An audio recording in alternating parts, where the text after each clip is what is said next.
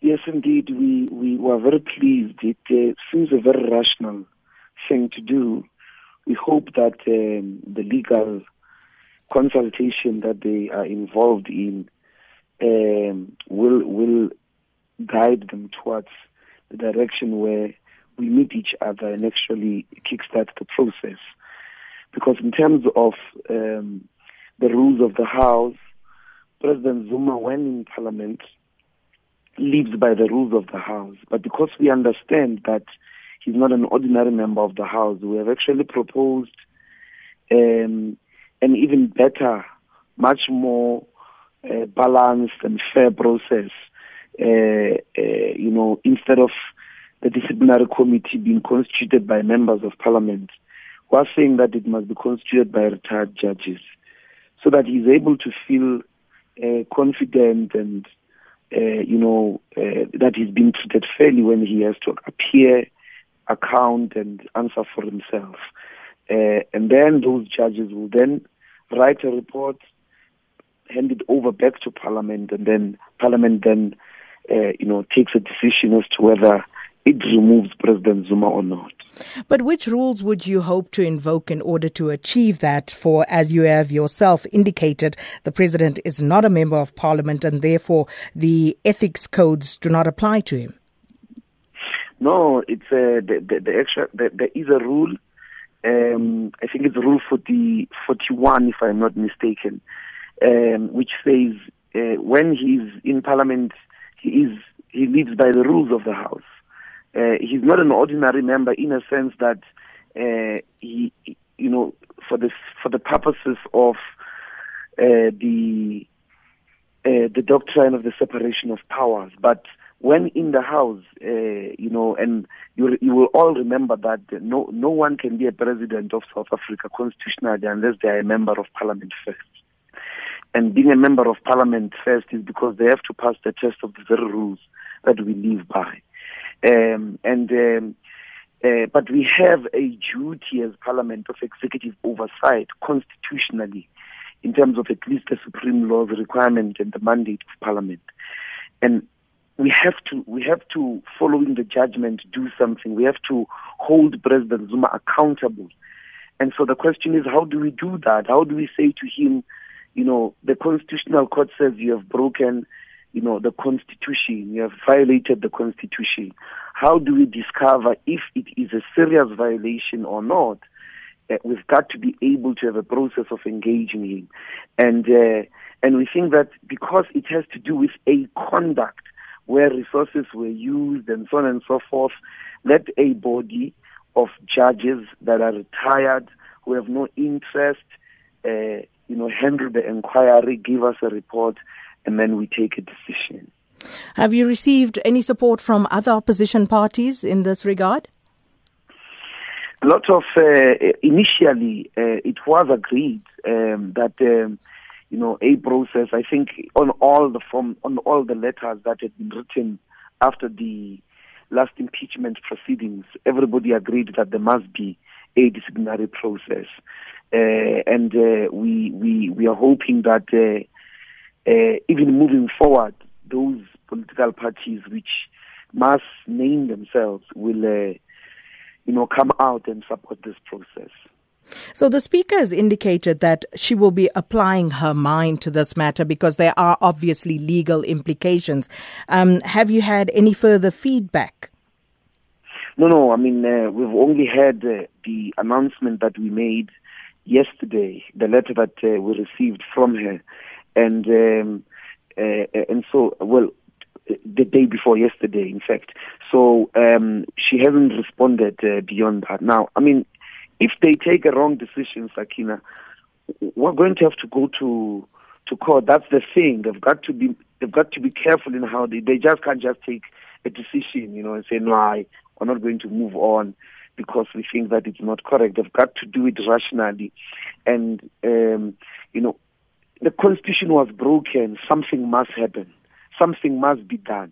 The Parliament must do something in terms of its executive oversight. Its fundamental mandate, why it exists, is to hold the executive accountable in terms of the law and the supreme law of the country. a court of law, the highest court in the land, says President Zuma has violated the constitution, business can be as usual. It was also, rather scathing on Parliament and its role in holding the executive accountable. So, what is your response to that? And in as much as you want to hold President Jacob Zuma accountable, what about Parliament and parliamentarians? What should happen there, in your view? Yes, I mean, you see, with Parliament, when you say Parliament, even the Constitution will have to contest it, because the EFF went to the court, and it's precise. The EFF is part of Parliament. It's the parliamentary caucus of the EFF that went to the court to make the Speaker of Parliament the respondent, as well as President Zuma. So in this case, you cannot treat it in the same way, because as a species is not the same as one individual called the president, who, appoints the executive.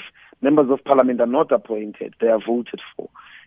Everything in the executive happens at the pledge of the president. He is an institution.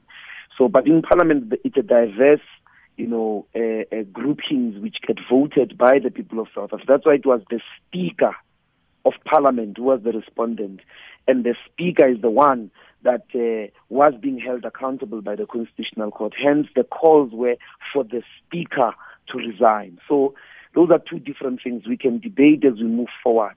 As a matter in the immediate, we have a president who has violated the Constitution, and that is Zuma. And he is the executive. He is the president. He must be held accountable. And we have given a way forward. We have given it's not even a partisan thing. We're not saying must appear in front of Mbuyiseni Ndlozi, who's going to, ask him whether he violated the Constitution seriously or not. We are saying it must be a judge, so that he feels that, the process in terms of the basic principles and practice of natural justice, is qualified, and then he can go and answer there and be held accountable. Everyone gets to be accountable. Everyone gets to be questioned. Bill Clinton, appeared in front of the committee to be held accountable. People have to be held accountable. So it has to be done even in this case. And we hope that the ANC will see the rationale here and the leeway that we are giving to them, so that they feel safe that it's not about being partisan. It's about ultimately going out there and setting a precedent that you don't just break the Constitution as a sitting president and life moves on as usual. And just a final one, Mr. Ndlozi. Parties also, during that meeting, agreed that the Powers and Privileges Act should be amended. How and why? The Powers and Privileges Act has to be amended in as far as the sections that speak about the removal of members of parliament or persons in the precinct. So in the past, or as it stands at the moment, there was no clear distinction between any person that is in the precinct of parliament and members of parliament. So it was inconsistent with the constitutional provision that says members of parliament cannot be arrested whilst being in the precinct or manhandled or for the things that they say. Because the Constitution, what it envisages there is that we must actually have freedom of speech in an absolute sense. But if we could be taken to a DC, if we could be, arrested for the things that we say, then we will stop. We will be careful of the things that we say. And in that sense, we are unable to thoroughly contest the ideas so that we are able to create the best of laws. So if we debate in Parliament, knowing that, we might be removed or securities might come here, it's already a suppression, it's already a threat. So that's why the constitutional provision, which is higher than the Act, and that's what the Constitutional Court was saying, it has to apply even there. Members of Parliament cannot be removed, arrested for the things that they say. And so that's why it has to be amended. It has to be clear that it's just other people, but not members of Parliament.